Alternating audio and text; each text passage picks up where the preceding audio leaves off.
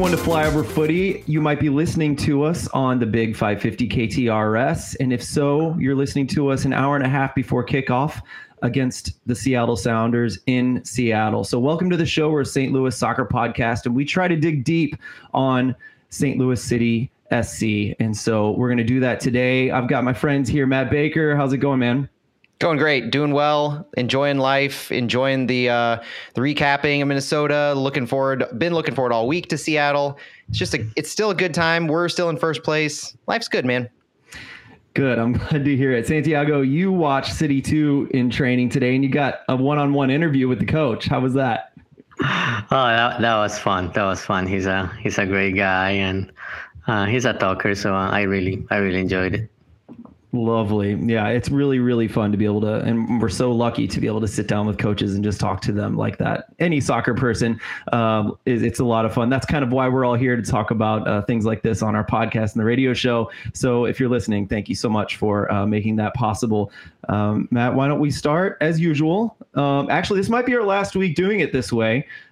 We may stop doing the recaps for the radio show, at least in so much depth, but we are going to recap the Minnesota United show. And as usual, we start off with the starting 11. Yeah, we've got some fun things in store. So hopefully this might sound a little different next week. But for now, going into Minnesota, we'd run out of 4-4-2 a few games in a row. Nico Gioacchini riding the hot hand, and we rolled it out again against Minnesota United. 4-4-2 with Berkey in the net, Nelson, Hebert, Parker, Nerwinski on the back line. Hebert, of course, returning from international duty and slotted right back into that starting lineup. We had our midfield of Edward Leuven and Indiana Vassilev. Thomas Ostrak and Jared Stroud are wingers, and Klaus and Gioacchini were up top. So still sticking with those hot hands and trying to play our game. And so when we rolled out this lineup, first thing I thought is, okay, they're truly sticking to their guns on what they do well. They're not trying to play to any kind of weakness that they're trying to exploit in that low block of Minnesota. So a lot of promise from this lineup. Yeah, I think the other standout other than Hebert in this lineup is that Rasmus Alm was still out. Santiago, I know you tweeted today that he was in training, and we found out some things in the presser about him as well, right? Yeah, he was in training, and obviously one more training session tomorrow, and they will make a decision after that. But it's good to see him out there because he missed a couple of days. Yeah, it's hard to not wonder, would things have looked different in Minnesota United if against Minnesota if Alm had been there? Who knows? We'll never know. But when we get him back, I know we all look forward to that. The deeper our roster, the better. Let's talk about some highlights. Fragapane is probably one of the key players in our minds, in our memories, and unfortunately in the game itself. And that's how we start our highlights off, Matt. So you want to lead us in with some updates on Fragapane in that game? Fragapane was an interesting character in this match. I'm not saying that he changed the course of things, but he definitely impacted a lot of plays. He had one official yellow card, and you could make an argument that he deserved possibly 3 yellow cards. He had a yellow card called against Indiana Vassilev in 19 minutes, which led into one of Indy's free kicks that was really close to a goal opportunity. He had another possible yellow that could have been called against Nico Gioacchini in 25. That was hit or miss, and honestly, as a second yellow, that would have been pretty weak. But then came 28 minutes, and a play on our right side where he kind of, at the end of the day, there's no other way to put it than simulated and embellished against Jared Stroud, where Jared Stroud was called for a yellow card that was eventually rescinded during the week, and Fragapane obviously jumped up in the air, rolled around. On replays, it's pretty clear he didn't get touched. And that led to probably a change in the way Jared Stroud played the match. Obviously, riding a yellow that early, he's going to be a little less of a factor, a little more timid, a little, Jared especially. Right. Jared Stroud, of all people, one of the most physical, one of the most imposing people on our team so far this year, a guy who's really stood out with his physicality and his just way he attacks the ball, really buying into our system. And you have to believe that having a yellow card that early changed things for him. I agree. What do you think, Santiago? I see you shaking your head as well. Yeah, for sure. That early yellow card can change the way a player approaches the match. Going back to that play between Fragapane and Nico Gioacchini in the 25th minute. I remember after that happened, I think the ref like thought about it for a minute. Like you could see like he was trying to pull the yellow card, and then he remembered, oh, he already has a yellow, and then he just went and talked to him. But yeah, those are things that can change the game. But at the end of the day, like every match are gonna have some things like that can change the course of the match. And Bradley Carnell alluded to that in one of his press conference or some media availability he had with someone else. Basically, he said, if you put yourself in that position where you are depending on a referee's decision, it just means that you are not doing enough to win the game, to score goals, and basically take care of destiny yourself. So I actually like that. And truthfully, you can't argue with that, because this is the first game all year where we're getting into the weeds of complaining about cards, looking at fouls, changing a game. And obviously it's because we lost, but it's also because we didn't really have much of an offense to talk about. We only had 3 shots on goal the entire game. So when that happens, when your effectiveness and your clinical finishing ability is so diminished in that way, this is what we have to look to of what could have changed the flow and how did the pace of play be altered by those kinds of things. And the interesting thing to me is we're talking about 19, 25, 28 minutes. In and around that, if you look at the first half, the way the game flowed, we had possession pretty high, especially compared to our previous matches. We were in the 55-60% range of possession for that entire first half. But we did have a few good opportunities. You made note of Edward Leuven had multiple opportunities in and around the box, a header at 10 minutes, a curling shot from outside the box at 38 minutes. Indiana Vassilev had that free kick miss off the foul. Tomas Ostrak, who is playing a right mid position, actually came from the left side here around the 22-minute mark, here around those yellow cards, and tried to curl a ball in with his right foot. So all of these things are still happening in the first half while nothing is really finding net in any kind of meaningful manner, but we're creating chances. Chances were created by St. Louis. So when we look back on it, a lot of the narrative this week has been just St. Louis was quiet. St. Louis was shut down. The low block was completely effective in neutralizing him. That's not necessarily the case, especially in the first half. We didn't start off peppering the keeper because we only had 3 shots on goal the entire match. And I think 2 of them came in the second half. But we did have chances. We were controlling the ball in the attacking third. That low block was just effective in preventing us from having good, high quality, high percentage chances. Yeah, and what you said there, Matt, the thing that I noticed immediately, even watching the game live, which is a lot harder for me to see these things live, but the rewatch showed it as well. Like you said, how much possession we ended up having, and that was by choice from Minnesota, for sure. They, not just against us, against every team so far, they've been doubling down on their defense and being able to outplay them on the defensive side and then pick their moments very conservatively to go forward. And that's what this game looked like. The stats show it. There wasn't much going on this entire game. But they put their cards down. They said to St. Louis, we're going to clog up the back. We dare you to possess the ball against us and beat us at our game. That was their choice. And the first half went the way they wanted in the end. But I do agree with you, Matt. That's not all doom and gloom. I think a lot of people left this game feeling like we lost, that it was the worst game of the season. Maybe it has been luck. And I think multiple times today we're going to say, no, we looked very good in that first half especially. And yeah, the second half was harder. There were some adjustments too. But, the game plan in this one went Minnesota United's way. And I don't think St. Louis is going to forget it. I'm very much looking forward to a rematch on this, because as we go on, we're going to talk more about it. But for the record, I do feel like this one could have gone either way. If this game was played 5-10 times, I don't know how many Minnesota would have won. Well, and you go to the chances we had in the first half versus how many they had. In the narrative too, where we had 3 shots on goal the entire match, they had 0 shots on goal in the run of play for the entire match. They won with a PK that scored, and that was their only shot on goal. So while we're talking about the chances St. Louis had and didn't convert on or didn't have good clinical finishing, Minnesota really had absolutely nothing. They only had legitimately one dangerous moment, and it was in, I believe, the 57th minute. that was a shot off the post by Mender Garcia. Mm-hmm. And it was created by the same type of defense that Minnesota had been playing the entire time, where they would sit back, and we talked about the low block, but essentially what they would do is cut off our long passes on the ground and in the air. So if you think about what St. Louis does, where St. Louis tries to gegenpress, they try to counterattack, they try to counterpress, get the ball back as soon as it's lost. Wherever the ball handler is, they swarm, they attack.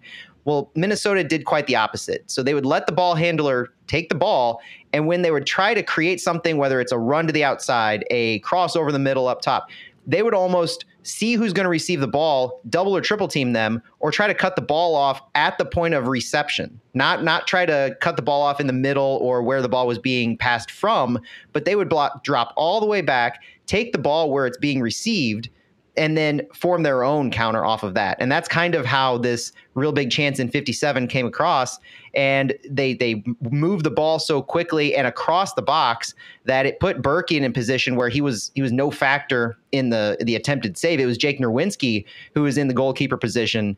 And luckily or thankfully, the ball went off the post. But that was really the only big run of play opportunity. And a shot off the post doesn't count as a shot on goal. So that's where you get that. Which drives me crazy. Yeah. I agree. And, you know, as much as we did feel good about a lot of things and how, you know, saying how bad Minnesota was, I do, you know, it's something to remember that it doesn't show up in XG, and that can be like, okay, that was their only chance. It was off the goal, so they deserve no XG. I don't know. It's close to XG. Well, you know, to me, it's like, okay, that was missed. We got to remember all those close calls, even though that doesn't show up on the stat sheet. The crazy thing about that is if you're looking at XG, expected goals, which, as a reminder to folks who might be listening on the radio especially, XG looks at how your expected goals based on the quality of your chance, the spot you are on the field, how likely is it that your shot is going to go in? And it does take factors into account, such as the player themselves, how good they are, what their history is. So there's a lot that goes into this stat. It's kind of like I was going to say that. It's one of those, it's difficult to really look at the nuts and bolts of it, but you get the gist, right? So if you have like a 1 expected goal, then based on your total shots or however, one game or multiple games, a 1 XG is you should have, in whatever you were doing, scored 1 goal. And the interesting thing is the XG for this game is that Minnesota finished with a 1.8 XG overall. St. Louis finished with a 0.9. That's taking into account the PK. So if you look at the chart, it's hilarious because you have that moment at 57 minutes where there's a massive jump in XG because of that shot that went off the post. And when you have the PK, it's almost an equivalent. So it really says that shot that they had against the post likely should have gone in just as much as that PK. So it's one of those interesting analysis things where you're looking at their opportunities, and it's clear from looking at the stats that those were the only opportunities they had. Watching the game and watching the stats, we got it. One is meaningless without the other. So good job there, Matt, kind of laying out all the options, excuse me. But we should probably rush through the rest of the highlights for this match. I just have one question at the end, if you guys are willing to allow it. But Matt, do you want to kind of finish out the game on what happened? Yeah, that was it. I mean, right? Like, so the PK is the last thing, and that's the thing to talk about. So the PK essentially was a foul called on Kyle Hebert around 76 minutes inside the box, and it was a running Luis Amarilla where Jake Nerwinski had seemed to cut him off from the outside, and Kyle Hebert came diving in with 2 feet from the inside. And what ended up happening, if you look on the replay, is it really looks like Hebert misses Amarilla, or maybe clips him, but it's the slightest margin. And in fact, he hits Jake Nerwinski pretty square on the right foot. So much so that today we found out in the press conference on Thursday while we're recording this that Jake Nerwinski has black and blue bruises on his foot still from that. And if you're thinking and looking at that, knowing that Jake Nerwinski took the brunt of that blow, it's hard not to say that was a soft call, despite how it looked visually in real time and afterwards. I mean, it's one of those. Kyle Hebert put himself in the situation, and he hasn't before. So it's one of those things that you want to forgive him because it's a mistake. He's going to own up to it. He's going to learn from it. He's going to move on. His first one of those of the year. And a player of Kyle Hebert's growth so far that we've talked ad nauseum about, you want to look past it. He's a guy who's looking for redemption from that. And ultimately, I'm not going to say it shouldn't have been called because it looked rough, regardless of if he made contact or not. And it's just you can't put yourself in that kind of a situation. So, and ultimately, that was the game changer with the PK being converted at 78. What do you think, Santi? Yeah, obviously, Kyle Hibbert, up to that play, was having a great game. And I agree, it's part of the game. It's part of his development. He will learn from it. And yeah, to me, it was a PK, regardless of how soft the touch was. It was, and Amarilla didn't have a chance to get the ball anyway. But when you touch somebody in the box, that's a PK. But one thing that caught my attention when I was rewatching the game is how this play originated, because it was a ball that Minnesota recovered from a pass from Nerwinski to Stroud that went short, and Minnesota counterattacked. So you could say that Minnesota kind of beat us at our own game because they were... Well, that was the pass to the middle of the field, right? Yeah. Yeah, and that's a pinpoint of what they'd been doing the entire match, where the pass was intercepted where Stroud was. The attacker, Amarilla that intercepted it. He took the ball right out from under Stroud. It wasn't anywhere near Nerwinski or the middle of the field. So it was that same kind of thing that finally caught up to us. Nico had several in the final third. That's not going to hurt you as badly, but that's all of this is just life. As a center back, as a soccer player, these things happen, and it's just how we respond to them. I think we've had several. Even, Parker could have been called for some things in the box in former games, in previous games. And so, it's just Hibbert was due, and he got one in his first season here with St. Louis. I just want to say one thing about that, and that is a more negative thing. I'm sorry, guys. But Nerwinski, the unfortunate thing about it is that Jake had already cut off the ball from the attacker, from Amarilla. Yeah. And so that was hard to see, too, where Hibbert absolutely didn't have to slide. It was probably in slow motion. It looked worse than in real time, but that was hard. But that's the thing. When you watch it on TV, you can make all those assumptions. Oh, yes. Yeah, Hibbert should have not done that. But in real time, it's just a fraction of a second. Yes. And Hibbert probably thought that Nerwinski wasn't going to get there. But if you look at the whole play, Nerwinski made a great run to recover and catch up Amarilla, but it's just a fraction of a second, and I'm sure it's a learning opportunity. But I like overall what the team did. Didn't have a lot of chances to score, but it shows that it can be competitive against teams like Minnesota that play a different style, and not everybody's gonna play this type of game. But I'm sure, as you said, looking forward to a rematch or anytime another team, because teams are going to take notes and they're going to say, oh, so this is City's weakness, or this is what we can do. But I'm sure Bradley and his staff will also look at this, and they will have some things prepared when somebody has this kind of tactic. Well, and Bradley likes to talk about controlling what you can control and playing your own style. And yes, you have to understand the strengths and weaknesses of your opponent.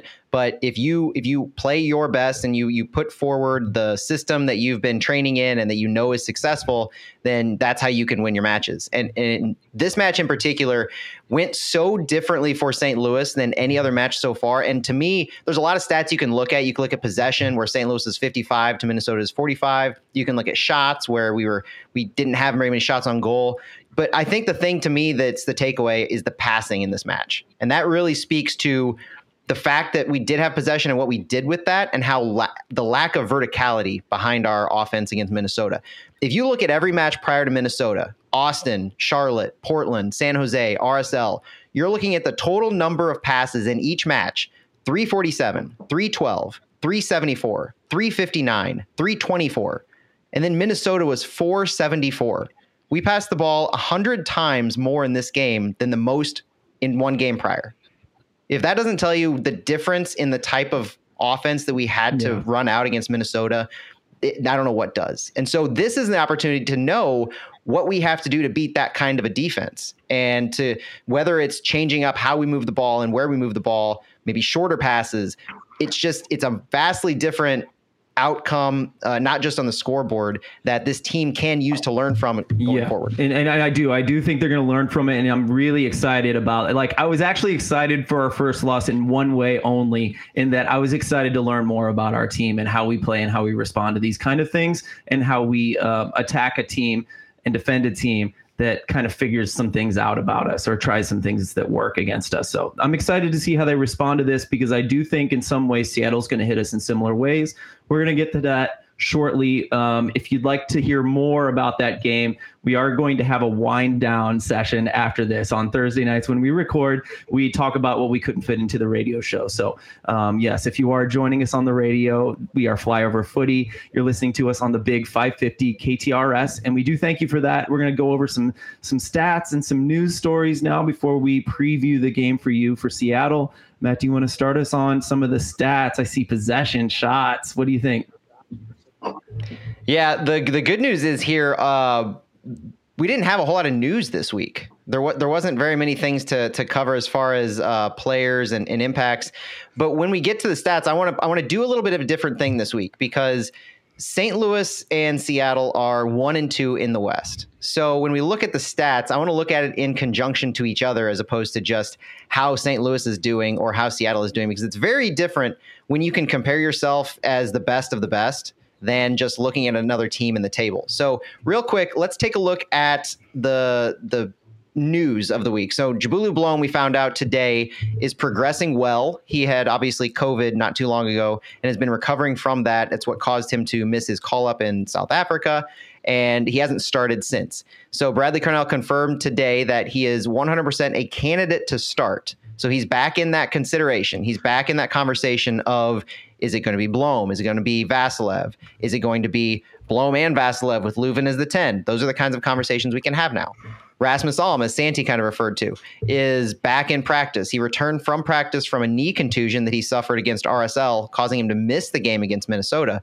He practiced Wednesday and Thursday, and according to Bradley Carnell, they're going to see if he's good to go tomorrow, Friday, before he's able to be cleared for action on Saturday. So tomorrow's practice, or Friday's practice, if you're listening to this on Saturday night, determined if he's eligible to be in that game day roster. Outside of that, health-wise, we're pretty good.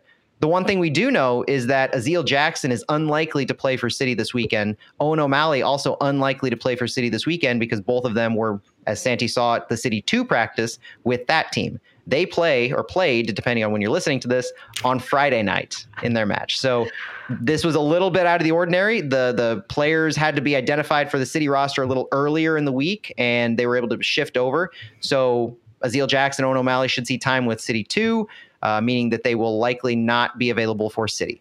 One more news item that I just now threw in there. Sorry, Matt.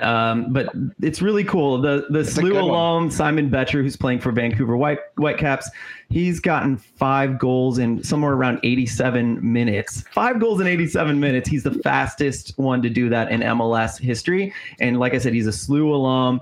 Was drafted by them last year, before last season, and he got his first goal with them at the end of the season. And I just wanted to say that I talked to Manuel Vaith about that. He's a Vancouver native, and that's out already if you're listening to this, actually. So you will have some videos and a full episode after this podcast comes out. So look forward to that, but watch Simon Betcher with Vancouver. He's on a run, and he is getting a start. He's getting a full 90 in the next game from what we hear. So that'll be a fun one to watch. Player of the match week. He's getting some national attention, which is really, really cool to see. If you've watched him at SLU, it's not that surprising. The way he's playing is not different at all. He's looking good and doing well.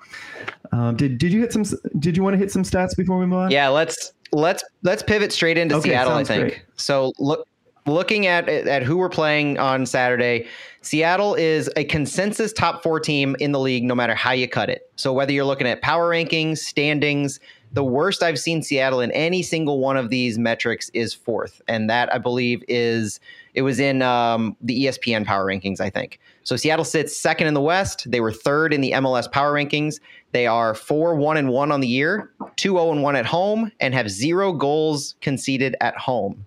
Big stat. St. Louis, along with that, we know we're sitting in first place. We know we're right ahead of the Sounders in the standings. We are 3-0-0 on the road.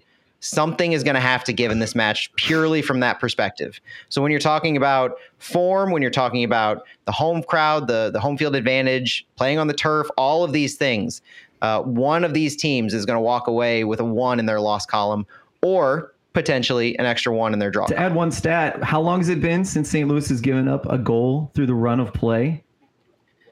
425 minutes dating back to the Charlotte Matt FC Baker, game. everybody. Thanks for remembering that. Amazing. For me. So, the only thing I wanted to say about this, and then I'm out of your guys' way, is, two of what I think are the best teams in the league, at least in the Western Conference, played each other 2 weeks ago, LA versus Seattle, and it was a 0-0 draw. And that's why they're both below us in the standings. It's one of the main reasons. Yep. And so interesting. A lot of defense there, right, guys?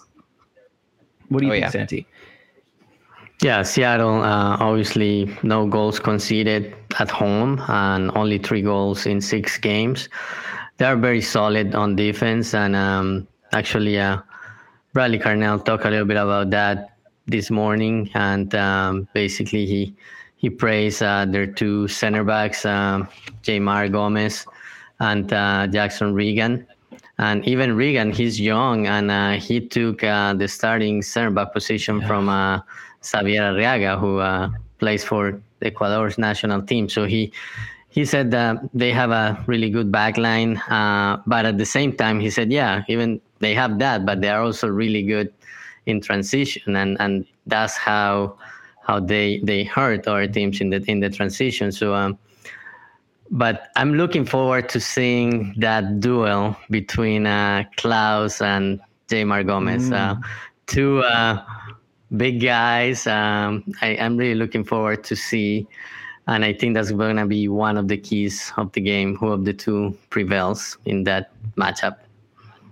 And it's going to be interesting to me because the style of play for these 2 teams are so vastly different. And when you look at kind of the metrics in as far as the directness and the number of passes per sequence, it's striking because there's a quadrant view that I like to look at that says certain teams are very direct with their passing, very vertical with them, and they have very few number of passes per sequence. St. Louis is top 4 in the league in those categories when you put those together. On the opposite end, Seattle is the slowest and most intricate in their buildup. They have the highest number of passes per sequence and the 3rd slowest direct speed movement with the ball, meaning they take the time to build up. They have a lot of these short kind of passing to draw off defenders, move the ball up very quickly in getting their runs back. And you can look at multiple highlights because they're one of the highest goal scorers in the league. And that the way that they can control the ball, I think, is the most impressive thing to me, because you're looking at their ability to beat a press simply by moving the ball around very clinically. Their touches are so crisp. They're able to almost look like they're running circles around everybody else without not running at all. And that's the thing that worries me the most when you're looking at St. Louis's defense is Bradley Carnell has said a couple times in a question unrelated, talking about how he's going to handle the summer heat. And he referenced having to control push points and being very, very careful and very specific about who, how, and when you're putting that press into play. So maybe it plays into some of these things we've seen recently where we're not constantly pressing. We're picking our targets. It is a lot, yes. And when we do it, we go all out. You can see that it's a swarming person and it's constant in the sequences that we do it. But I think that's how we're really going to have to beat this Seattle offense, is picking and choosing our battles, finding where on the field the right place is at the right time to put this press into play. And make sure that we're not leaving ourselves vulnerable in the midfield and on the wings, because they've done some damage on the wings, moving that ball up at times quickly, but also at times they just run around you with those slow passes, getting it to Nico Lodero, out to Jordan Morris, Leo Chu. Like we'll talk about all these guys in just a second, but the way that their multiple talented players are able to build the ball up so clinically is very impressive, and that's the thing that makes me want a guy like Jabulo Blom to be in the match so incredibly. I completely agree with that. I was rewatching the game. The first goal that Seattle had, Galaxy was controlling the game decently well against such a good team, but we saw in the midfield, some person made just a magic play, got around a player and sent the ball forward, and it was off from there. It was pass, goal. And, to Morris, who's just lighting up the league at center forward rather than his normal left wing role.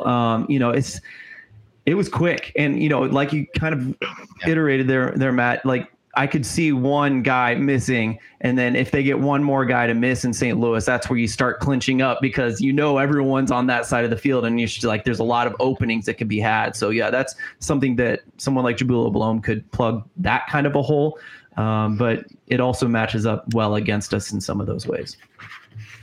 Yeah, and on that point of they'll cause a player to miss, they'll cause a second player to miss, and then they strike. Seattle is among the league leaders in duels and second chances. And so what that really means is they're able to win the battles for the ball, and they're able to create all these second chances, whether they are misses and they recover the ball, or whether they're lost passes and then they immediately recover the ball from that.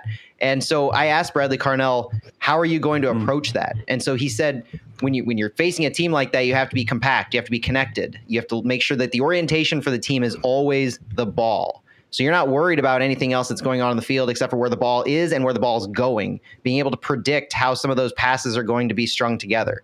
So that's where St. Louis is going to have to almost have that 360 vision, right? Knowing where the players are, if you're marking a player, if you're playing in the vicinity, needing to know who's available for the pass and where it's likely to go. I love hearing coaches use the language with us that you can tell they use in training. And it's so cool to hear them say that they follow the ball, not the people. And I love that, because you see that play out in real time. So thanks for sharing that, Matt. Yep. The only other thing I want to say is that Seattle, on the other hand, they could beat us in those ways we just talked about. But if they're deliberate and somewhat slow in the build-up, that also plays to our advantage. And so yes, we're away, but we're going to go after them. They're not going to have time on the ball like some other teams give them. And so I really am excited to see this matchup. It's, the two top teams in the Western Conference, and their two styles kind of going head to head there.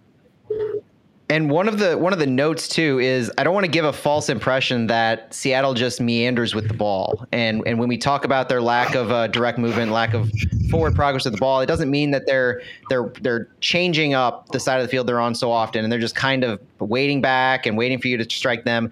What they do is they use these horizontal passes so efficiently, and they're doing it so quickly. And so when you put those two numbers together of number of passes per sequence, a sequence being the line that you have a ball for until you turn it over or until you score a goal. So you're having those high number of passes per sequence, but you're not moving the ball forward in the manner St. Louis does. So you're moving it quickly back and forth, and then you're moving it up as you need to. So you could have a series of 15 passes strung together in one sequence that lead to the ball just past midfield, sending it out to a wing who then crosses it over to the center. Like, that's exactly how one of the goals, I think it was Leo Chu to Jordan Morris, was scored. And that can beat us as well. And that was a scary goal to me, knowing how our defense has been exposed at times with that quick counterattack. So it's not like Seattle's just going to work us over. They might work us over in the midfield, but then they can immediately unload in that attacking third in ways that we've seen our defense be vulnerable before. Yeah, and that's something to keep an eye on, those long passes, because they do well with the ball going from side to side, but I think they're gonna pick their moments too and go with the long ball at times to break the press. So that's something to keep an eye on. And a little bit different too. So Santi, I think you and I had different sources for this information, but it sounds like Jordan Morris, who has been, I think how Bradley Carnell referred to it, it was improvisation of having Jordan Morris up top. So where Seattle has been kind of improvising, putting Morris up top because Raul Ruidiaz, their designated player and their main number 9, has been hurt. He was hurt at the beginning of the season. He was out on international duty, hasn't really found his groove with the team. So Morris has been up top. Jordan Morris is a winger, and it sounds like Jordan Morris is about to return to his winger position while Ruidiaz slots in at that number 9. So their attack, while it was dangerous before with Morris up front, if you put a in-form Jordan Morris alongside a healthy Raul Ruidiaz, that's the Seattle Sounders that you're afraid of. And that still works on a cross. Yeah. And they also have So they will have Leo Chu as an option, and they also have Ever, who has been injured, but he's back to full form too. Yep. So they have a lot of talent, a lot of depth. The quote from the power rankings that MLSsoccer.com put out is that Seattle's biggest issue right now is that their players are too good. Oh my God. It's true. To have Rui Diaz on the bench is just, embarrassment of riches. It's a cheat code. You are listening to Flyover Footy, and you're listening to us on the big 550 KTRS. Thank you so much for joining us, Matt. We just mentioned several players. Do you want to kind of give us a little more information about each one? Some players that viewers can watch for in this game. Yeah, I put down a handful.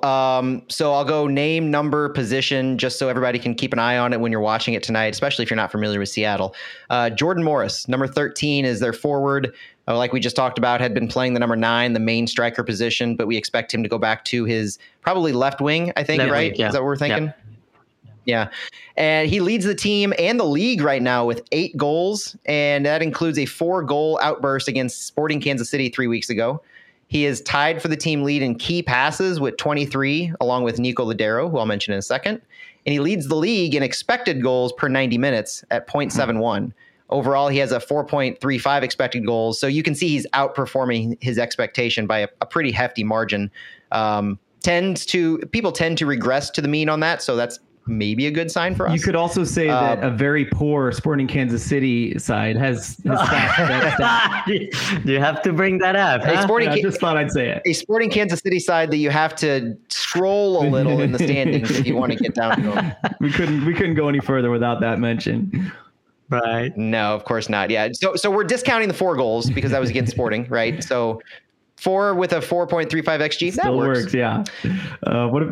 Next up, I had Nico Ladero. So their number 10 designated player, midfielder, led the team in assists last year with 11 in 28 games. So he didn't play every single game, still had 11. He led the team in key passes last year with 47. You can see how much of an impact in the playmaking in the midfield he is. Second this year in assists with 3, tied for Jordan Morris with key passes lead with 12 on Seattle. And an interesting fact that I saw, some trends from some of the analytical sites, is that Nico Ladero's passing volume is down about 14% from his MLS career average, but his expected assist number is up about 11%. His shot creating actions from the run of play are up 26%, and his goal creating actions from run of play are up 33%. He's also averaging about the same number of tackles, but he's winning 29% more. And his interceptions are about the exact same as they have been. So this is a guy who, as he's getting older, as he's getting, he has a changing position, a changing role in this organization, especially with Leo Chu out there. He's being much more efficient with all of his work. So all of those things together, the lower pass volume, the higher expected assists, the same number of tackles, but winning 29% more. He knows what he's doing out there. He knows this league. And all of these stats tell me that he's just making the most and being the most efficient version of himself that he has been. And that's a dangerous thought from Nico Ladero. Smarter, not harder. I thought he was taking a step back this year, but those stats are really helpful. He's just not looking, as energetic, but he's not needing it. That's really cool.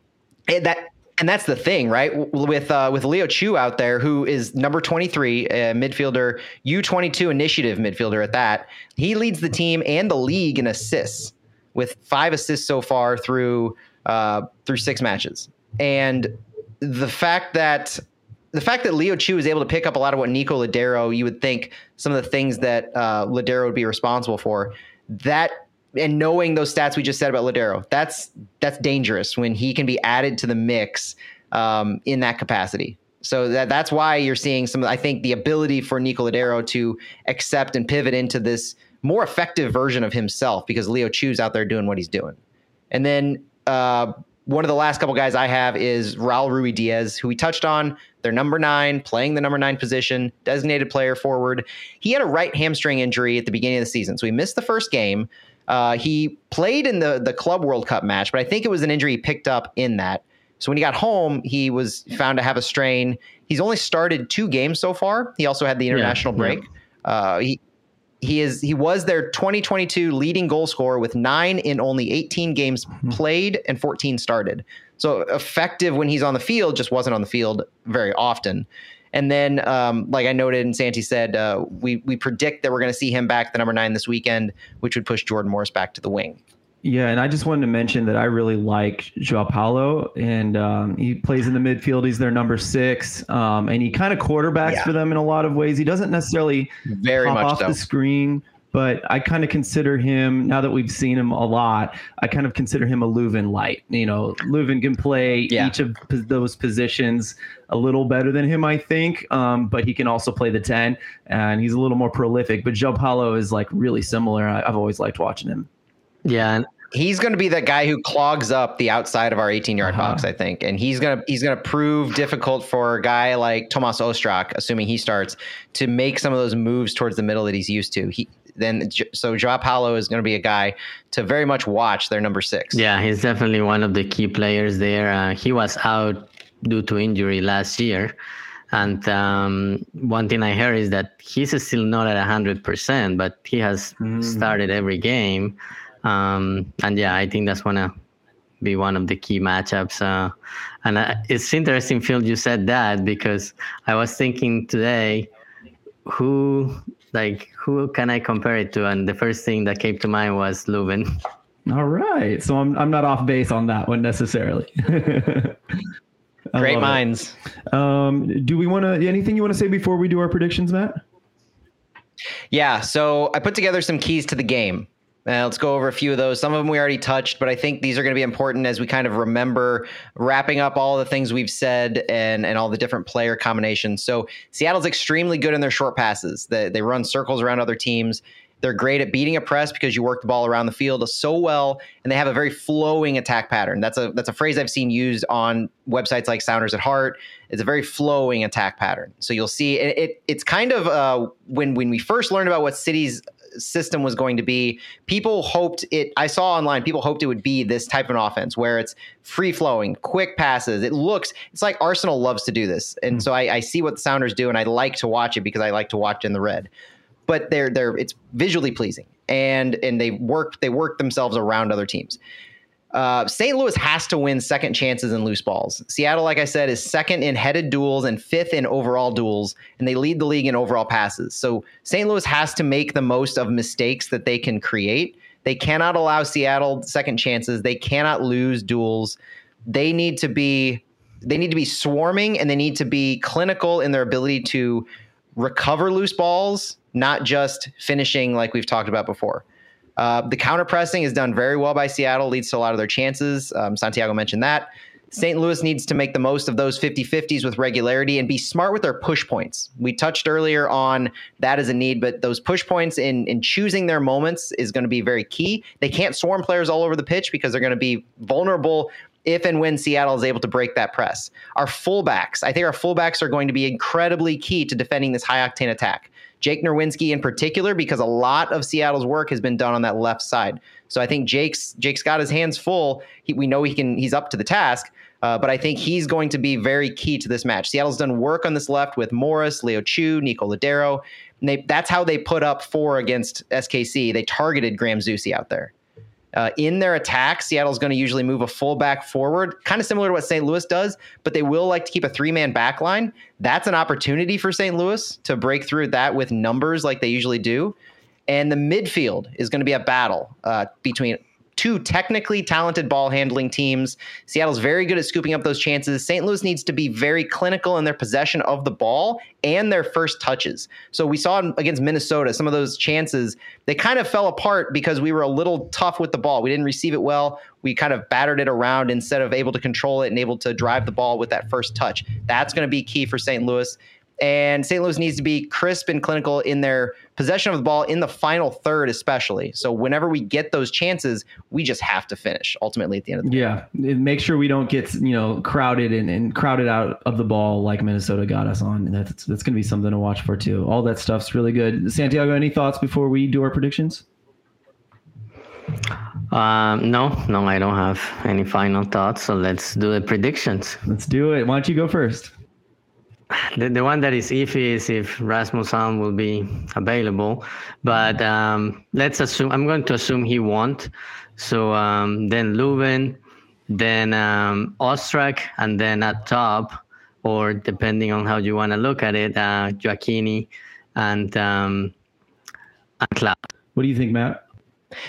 I like that with that formation of those players. Joaquini dropping under Klaus for a more permanent look. I had the same formation. I think we'll roll out with a 4-2-3-1. I think I had the same backline. So Berkey, obviously, Nerwinski, Parker, Hebert, Nelson on the backline. I had Blom and Vasilev in the middle. I think that was the same as Santi. And then my three, I actually had Stroud, Leuven, Ostrak, and then Klaus up top. So I have essentially Blom subbing in for Joaquini, which switches up the formation to a 4-2-3-1. Yeah. And it's similar to what we rolled out in Portland. Portland was the game where we first saw Leuven as the actual number 10 on the field, where Blom and Miguel, it was either Blom or Vasilev with Miguel Perez. I think it was Vasilev, and that was Vasilev and Perez, because that's when Vasilev broke his nose, I think. Oh yeah. Yeah, I do remember that. I don't think, I'll only differ from you in that I don't think Leuven will play the 10. I think it'll be Leuven and Blom in the holding midfield. And then I think we'll just run a 4-4-2, only because I don't think Alm will start, even if he's healthy. I think he'll sub in. Yeah. And so I do think it'll be basically the same lineup as what we did against Minnesota, except I think Blom will come in for Vasilev. So 4-2-3-1 or 4-4-2 there, but I do think it'll change. I don't think it's going to stay that way the whole game. That's what I was saying. I was thinking that earlier, and I told somebody on Twitter that it was, in my mind, it's either Vasilev or Nico that drops down for Blom. But ultimately, keep in mind that whoever drops down, they're going to sub in the second half. We're going to see Vasilev. We're going to see Nico. They're going to be incredibly vital to this game, because our attacking subs always are. Yeah. And I'd like Vasilev to come in at the end in this one. It'd be cool to have us turn up the attack a little bit at the end. So he got to show some ball handling skills against Minnesota. That was exciting to see, where we knew the passing wasn't working, so he took it upon himself to run the ball up the field quite a bit. That was impressive. They rate him for sure. Santiago, did you have something to say there? No, I was. We're going to do score predictions, right? Yeah, let's do the predictions, and we got to get out of here. So go ahead, Santiago, give your prediction. Okay, so quickly, I'm going to go 1-1, although Bradley Carnell said today that with the style of play this team has, ties are usually rare, but I'm going to go with 1-1. Matt, what do you think? I'm going to go 2-1. I'm still not ready to predict a loss for St. Louis, regardless of if it will happen or it did happen last week. I'm still going to go with the hype train, 2-1 St. Louis. I'm going to be the heel, guys. I think we lose this one. I think it's going to be 1-0. I think it'll be close, but I'm really worried. Seattle's good. You guys had a goal each by Seattle, so who's the goal scorer? By Seattle? Good question. Rui Diaz. I don't think Raul Rui Diaz. Nah. I'm going to say Rosnak. Whoa. Yeah, a little left bit. field or right wing, depending on. Right. Yeah, what do you think, Matt? I think Jordan Morris will do it, and I don't want him to, but I think he'll do it and keep building that narrative that he's going on this year. And I think the goal scorer for St. Louis will be Edward Leuven. I keep picking him, and I don't know if it's going to come off of a set piece. I do like the way our set pieces have looked. We've had some real good opportunities on our set pieces lately from both Leuven and Vasilev. I really think Indy's time is coming. He's going to get a goal one of these days, and it's going to happen soon, but I'm just gut feeling going with Leuven. Yeah, I'd like to see a free kick goal. I'd like to see that, so that'd be cool. From Leuven. Well, maybe both. I picked 2 goals, so I'm going to go both. Go. Yeah, Leuven and Vasilev. I like that. Well, thank you everyone for listening. This is Flyover Footy. We're a St. Louis podcast that we podcast about soccer clearly here. But we are also broadcasting on the big 550 KTRS. Again, thank you for joining us. We'll be talking to you guys next week. Bye-bye.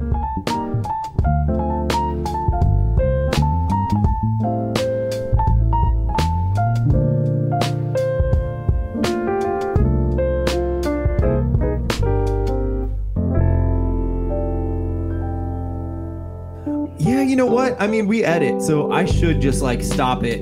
And you're right. I apologize. I'll do that in the future. He's not like Bill O'Reilly here for the podcast. Where it's like, we'll do it live. Wouldn't it be hilarious? Especially Santiago was like the mean one on the podcast. Behind the scenes, he was screaming at us. People have no idea what Santiago's really like in real life. So Clearly mean. the nicest one. I'm gonna pull up Twitter. We got 1 million questions. I want to make sure we get those in. Yeah. Welcome back. It's the wind down with Flyover Footy. The beers have been poured. There's a rain delay in Richmond on Thursday night. Is it rain delay? Thunder delay? Oh yeah, it's pouring there.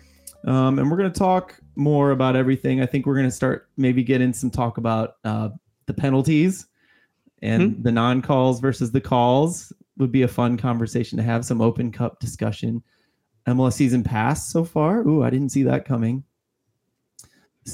There's dueling rumors about how satisfied Apple is. Oh, okay. Yeah, I did see that coming actually. Sitting versus standing. That's a good one to talk about on the wind down. But let's lead up. Let's start with, since I mentioned the rain delay in the Open Cup game. Joseph Iliff has a great question. So we're playing Union Omaha in the U.S. Open Cup. Any advantage to having Bobby Murphy, the City 2 head coach, having been an assistant for Union Omaha? And Owen O'Malley went to college at Creighton University in Omaha. That's interesting. And then we have like multiple goalkeepers that have played for Omaha, right? I was going to say we have a goalkeeper with experience. Santi, you were talking about that. Yeah, Christian Olivares played for Union Omaha last year. Did McGrain come from Omaha too? McGrain is actually in Omaha now. Oh, he came from a team in California. So they cancel each other out, those goalkeepers, I guess. But yeah, he is with Union Omaha right now. So that will be a homecoming for him. I do think in a sense that Bobby Murphy will provide advantage. And there's a scene in Ted Lasso this week that it reminds me of. So I won't say spoilers, but think about this when you're watching that. I do think that whether it's tactics, whether it's experience with players, tendencies, Bobby Murphy was their assistant for 2 years, and he won a cup or whatever they have in League One, the title. And that kind of experience, that kind of knowledge of a system immediately is going to give some kind of an advantage. I don't know the extent. I'm sure it's one of those any given Saturday or Tuesday type situations, but I would be surprised if there aren't scenarios in the game that we're able to game plan for better because we have Bobby Murphy. Yeah, he's going to provide a lot of insight. He knows the players. Even if they now have a different system, he knows the players, and he knows a little bit about how they play and how they handle different situations. So that would be great insight to have.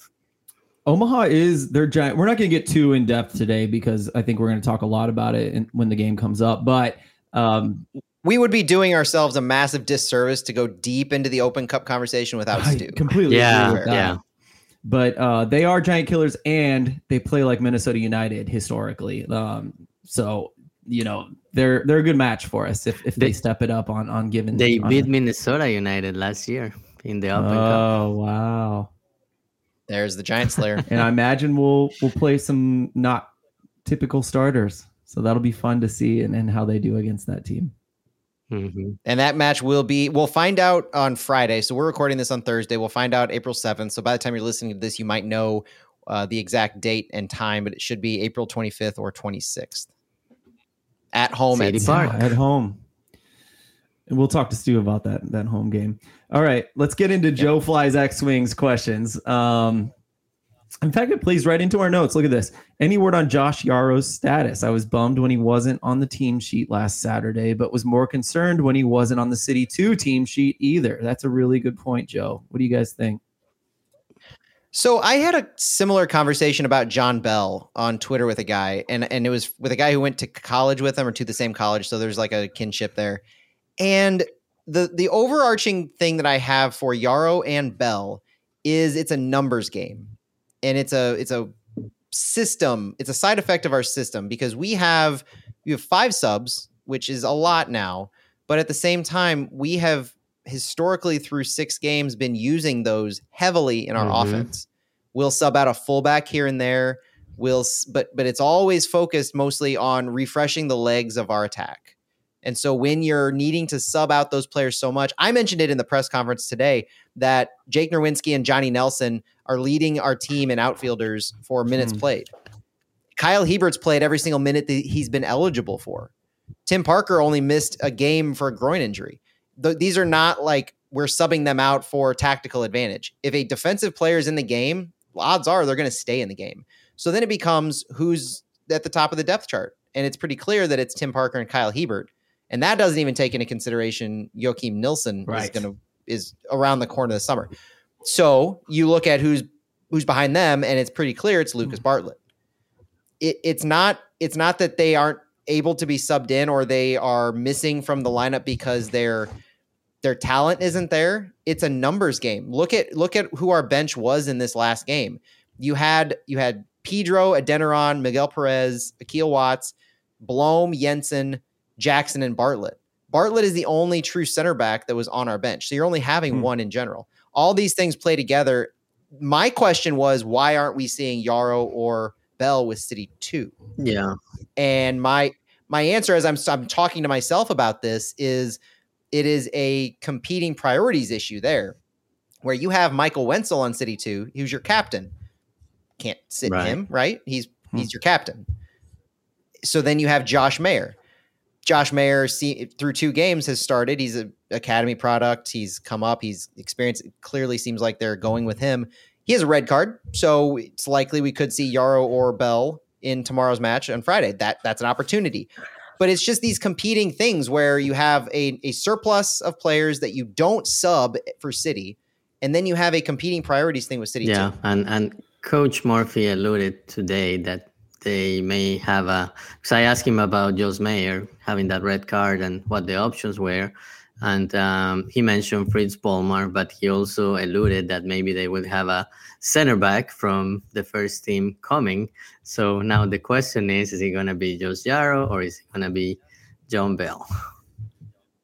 And I joked in our group chat that then we're going to have the conversation of what does it mean? Because that doesn't mean necessarily that whoever Murphy picks is higher in the depth chart. It could mean they're lower and they want to get minutes for City 2 and the other person is being saved for City. It could mean a lot of different things.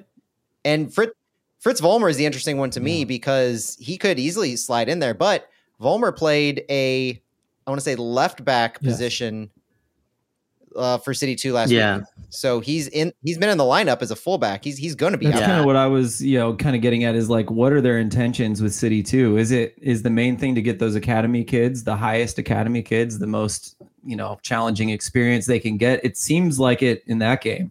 And that's what I was going to say, seeing those two, Volmar and Mayer in there. I thought that was interesting when there were lots of options in different regards, like you guys have already said.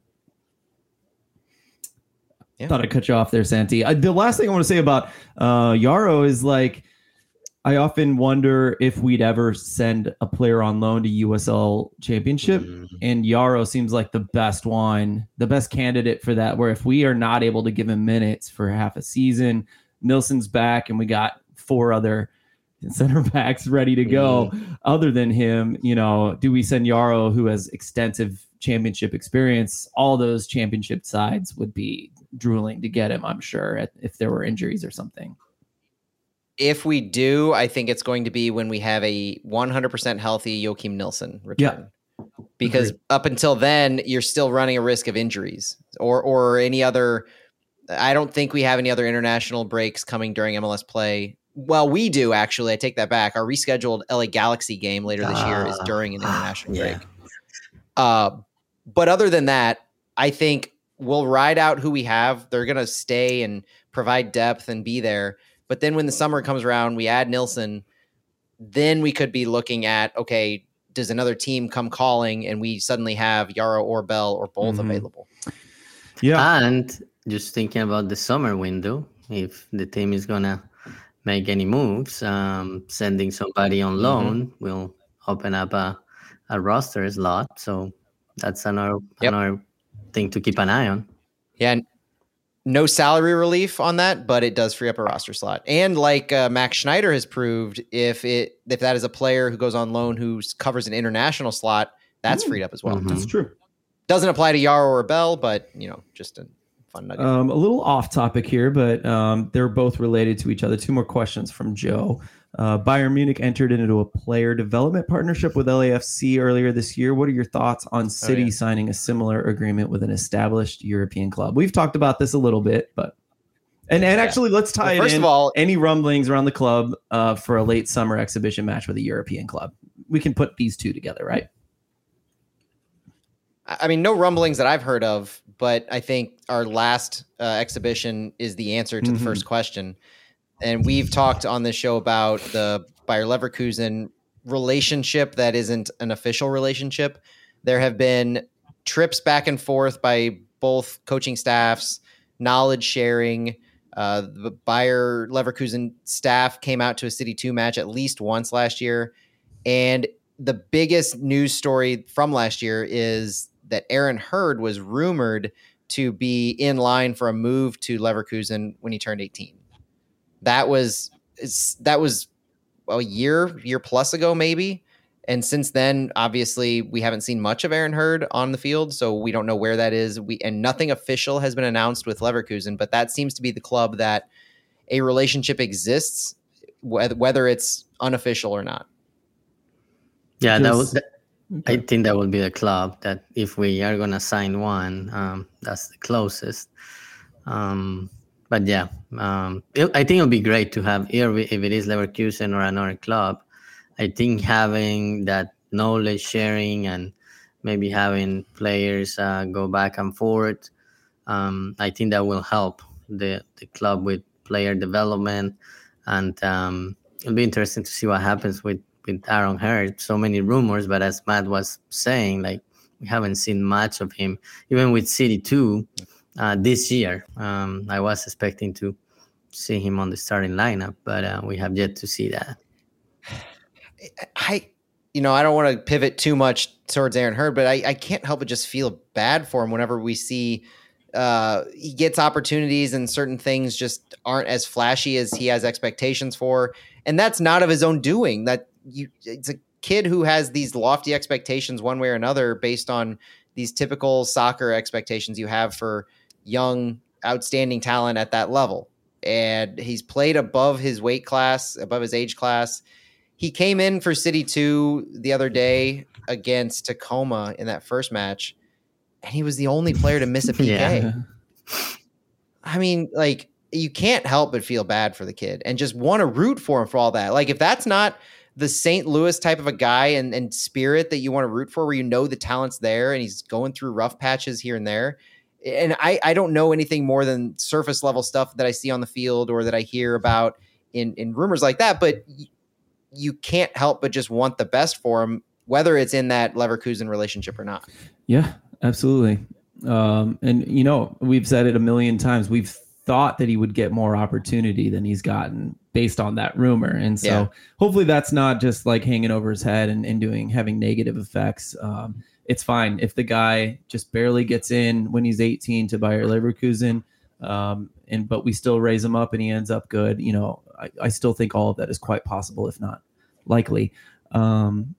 Joe adds at the end of his question, I'd imagine our facilities would be enticing for teams getting in preseason work. I completely agree. I mean, first-class facilities here, world-class facilities, and a couple teams I'd love to see. I'm a massive Bundesliga fan, so I'm a little bit biased here, but it'd be really cool to have like Hoffenheim or Wolfsburg come over. There's Americans on all those teams. Seeing John Brooks and Justin Shea with Hoffenheim coming to the United States and see him in St. Louis, I'd really love that. So, the interesting thing to me on these is going to be Leagues Cup, because with that tournament starting in the middle of July, that's kind of coinciding with the time that these teams would be coming over. So I'm wondering how MLS teams are going to handle the ability to schedule some of these when they have potential Leagues Cup matches that they don't know when they're going to be, or if they're out of a tournament, can they schedule things on a whim? We know that the big clubs like Arsenal, Manchester United, they have these tours And so these tours are announced well in advance. Like the famous one that's happening this summer is Manchester United playing Wrexham.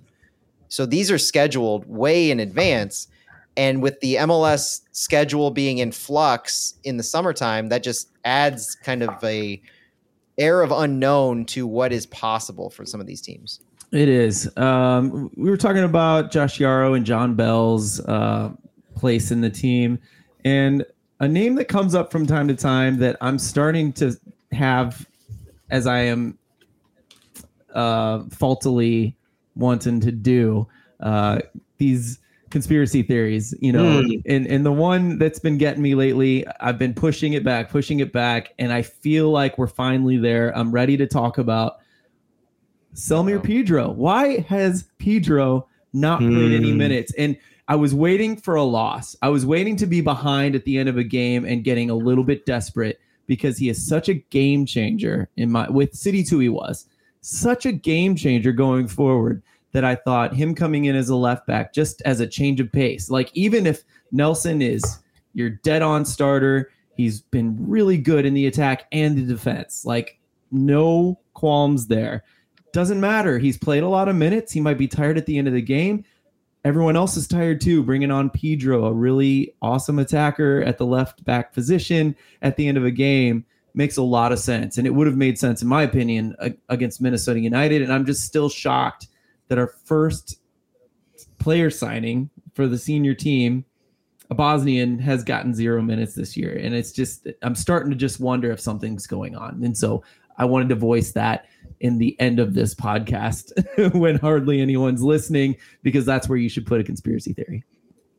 I don't think there is anything going on. It's just, and Carnell has talked about this, like, when you're winning so much, you're not going to tell one of the guys in the back line, hey, I need to give some minutes to Pedro. And he has also spoke highly about Pedro. And he basically put himself as an example. He said, when I was in Germany, I was in a team that got second place in Bundesliga, made it to the Champions League. I wasn't playing, but I made sure that the guy that was the starter knew I was there, and he had to perform because I was working hard. And some guys like Pedro, that's the case. He's like, they work their tails off, but it's just that there is so much competition and the team is doing well, so there is no need to make those changes at the moment. And they've been asked, the press is doing their job. It's not like we haven't heard people ask what's up with Pedro. The answer is always, he's there. He's going to get in. We're a little surprised too, but nothing weird's going on. It was just last week that it was asked, right? Recent, I think it was the pregame to Minnesota that it was either asked. Last week or the week before. But yeah, it was recent. Yeah.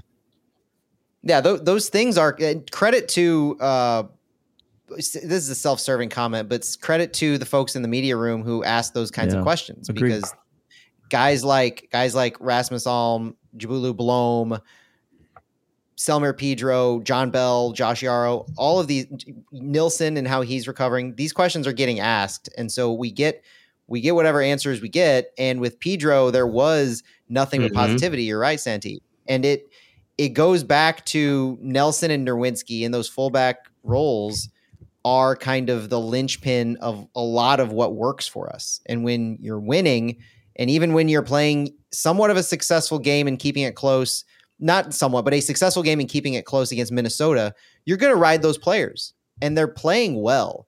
Nelson should have about twice as many assists as he does have. He's been finding connection up front. He's been successful with the ball. The way that he's playing is facilitating a whole lot that goes on. Him and Nerwinski, I think, can't get enough credit for being successful in this offense. And so when you're that successful and when you're gelling with the players around you and you're winning or losing by the slimmest of margins, then now's not the time to make that change. It's a long season, right? We're only 6 games in. We just finished the first block, as Carnell and Lutz like to say, the first block of 6 games, because they track these games in blocks of 6. Right. You never know if the plan for Pedro is going to involve getting him in this next block of 6 somehow. And we just talked and alluded to the U.S. Open Cup. It is 2 weeks away, 2 or 3 weeks away. 3 weeks away. And if Pedro doesn't feature in the game before, the Open Cup game, or the MLS game after, good call. I'll be much more inclined to have a serious conversation about what might be wrong with Pedro. And who am I to question a former fullback on how he handles the minutes given to his fullback? Right. You know what I mean? Right. We don't have time to fit in all of these. I think we should. I think people want to talk about the non-call on Klaus versus the call on Hebert. I think we should talk about that. Or is that overdone?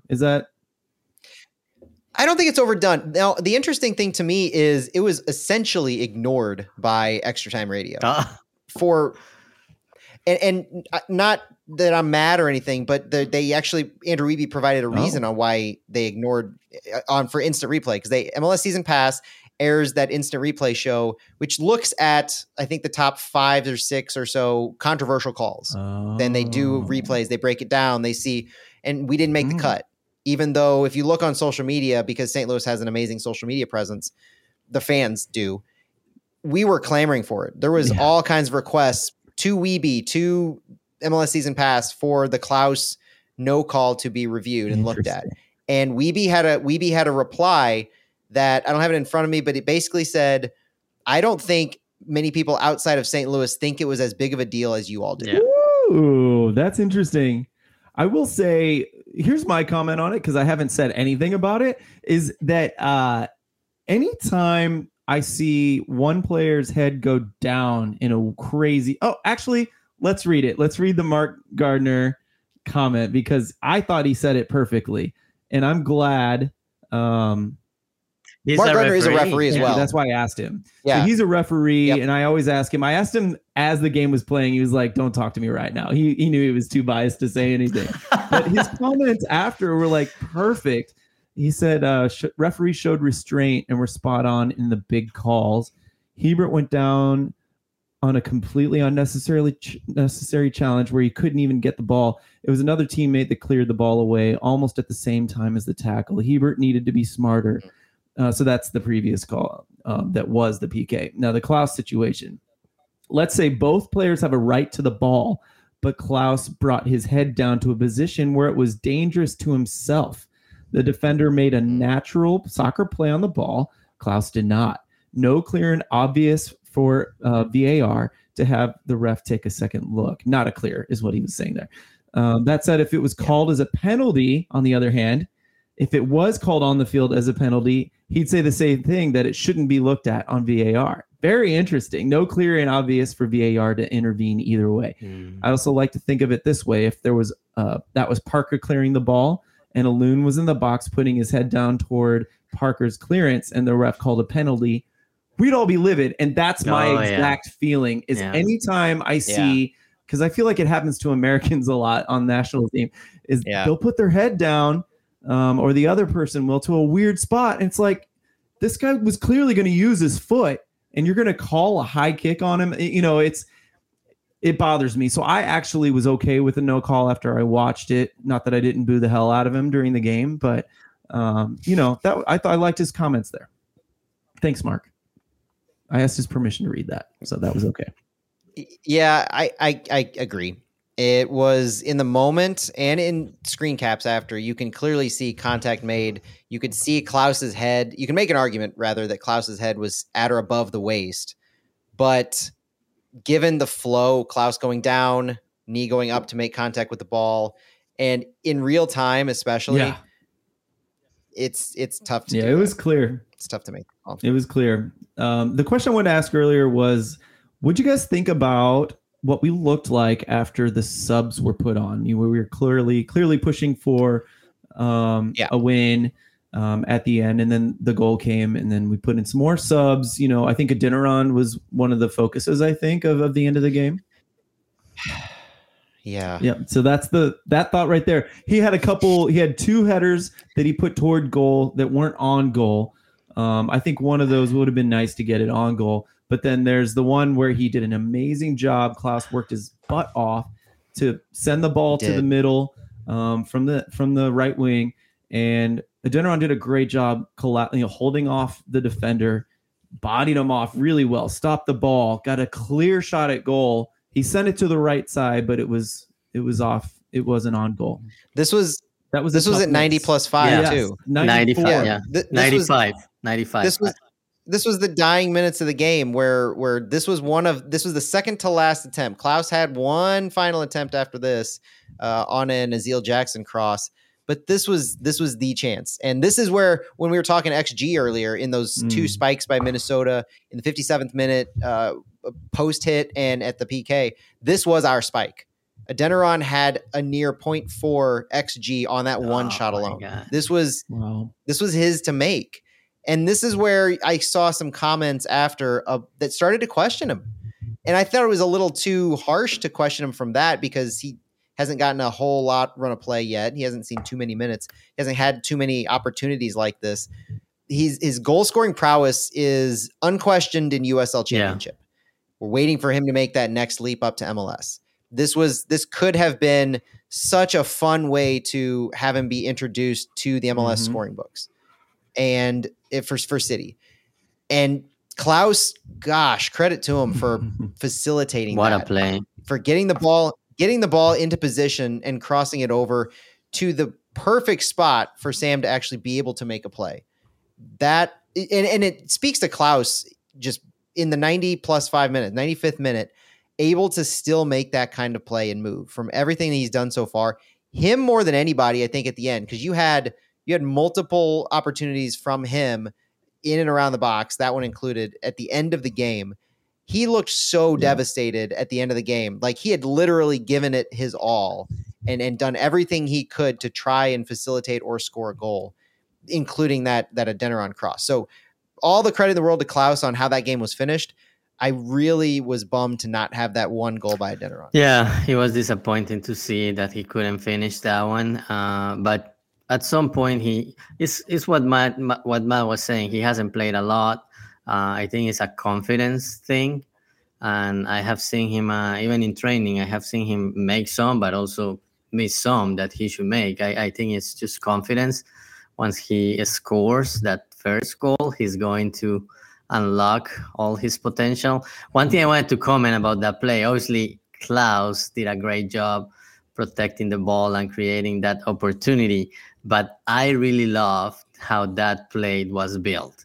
Like St. Louis recovered the ball on its own half of the field, and then quick transitions, Parker to Leuven, and then Leuven with the long ball to Klaus.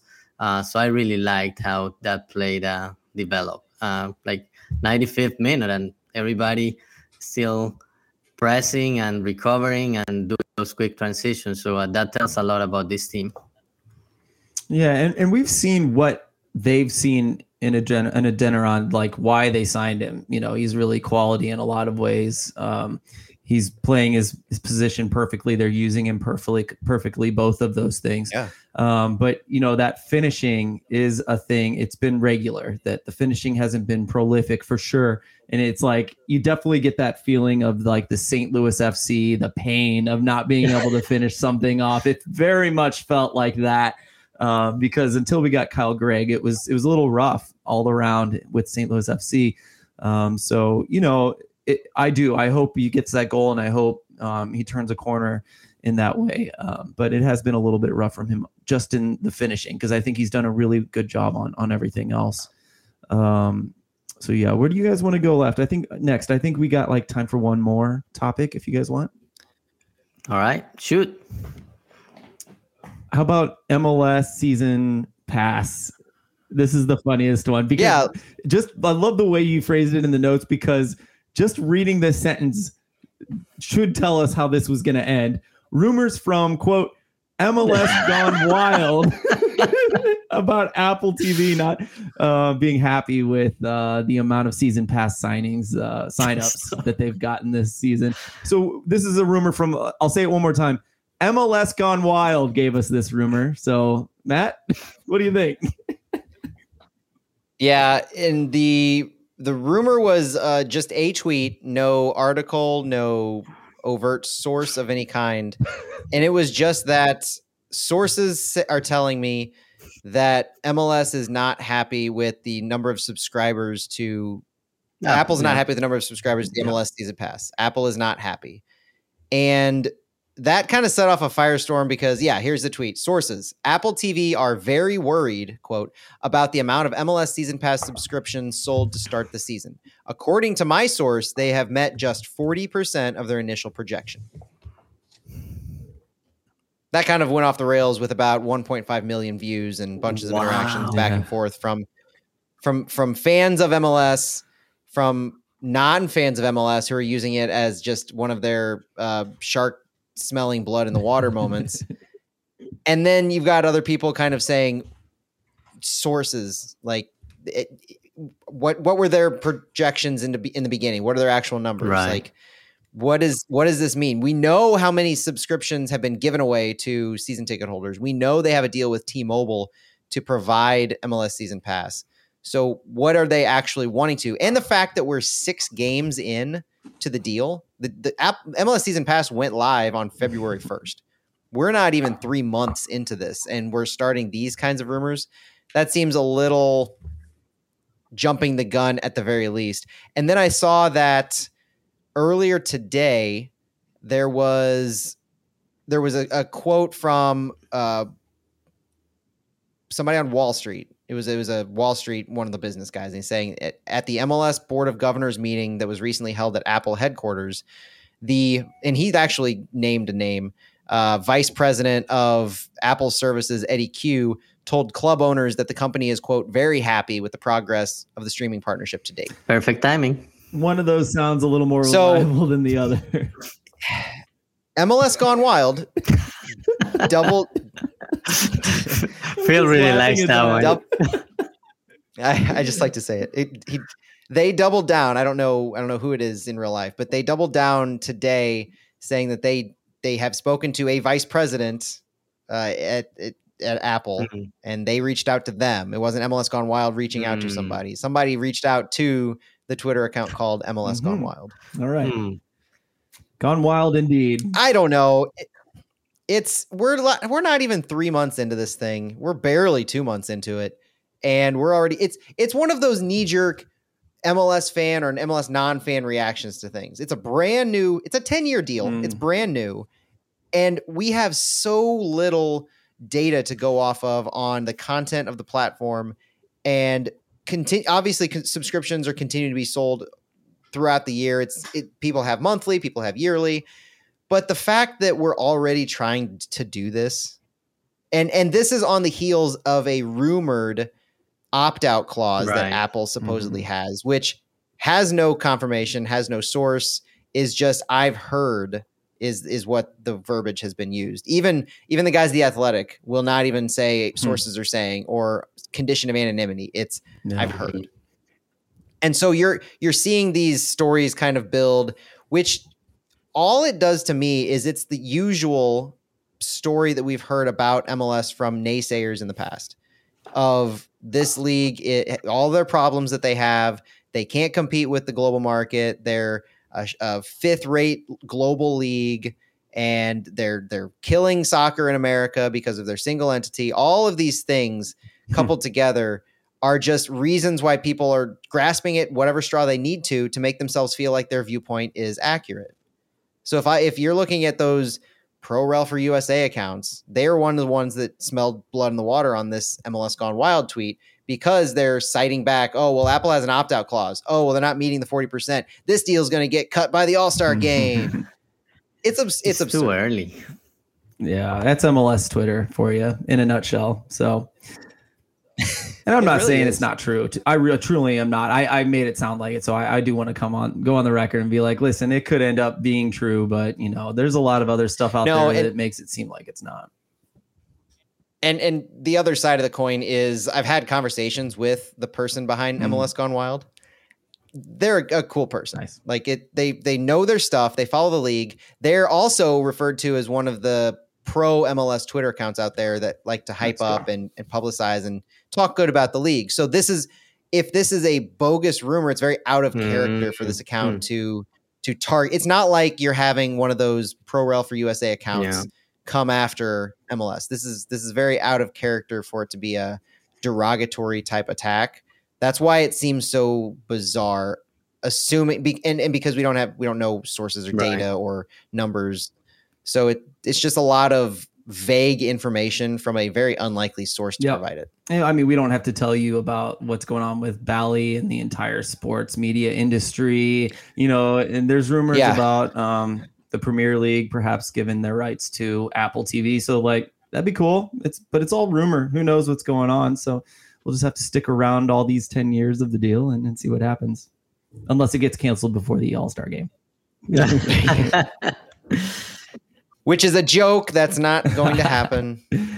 We're going to be able to watch City all year long. All right. Well, thanks everybody for listening. That's our show for today. Next week, you're going to do. Go ahead, Matt. Let's tease it. Let's not. You'll do say a better fully job. What it is, but next week we're looking to change things up a little bit. So Phil mentioned at the very beginning of the KTRS segment that the preview, or the recap rather, may look a little different on next week's episode. There also may be reason for you to tune into the Flyover feed a little earlier in the week, but we should have some exciting things to bring you next week. I'm excited about it. I wasn't sure if it was what we should do, and the more I think about it, the more I think it's the right choice, and I'm excited for it. And we can all thank Matt for taking the reins on that one. So I don't know. I meant that in a good way. I'm not trying to sell you down the river. Well, now you know who to blame if it doesn't work out. Hey, we know who to blame. Let's go. No. Thank you, Matt, so much for everything you do. And same to you, Santiago. I'm honored to have you guys and be able to talk to you guys every week. And thanks all who are listening right now. We'll be talking to you next week. Like I said earlier. Bye, everybody. Bye. Thanks. Bye.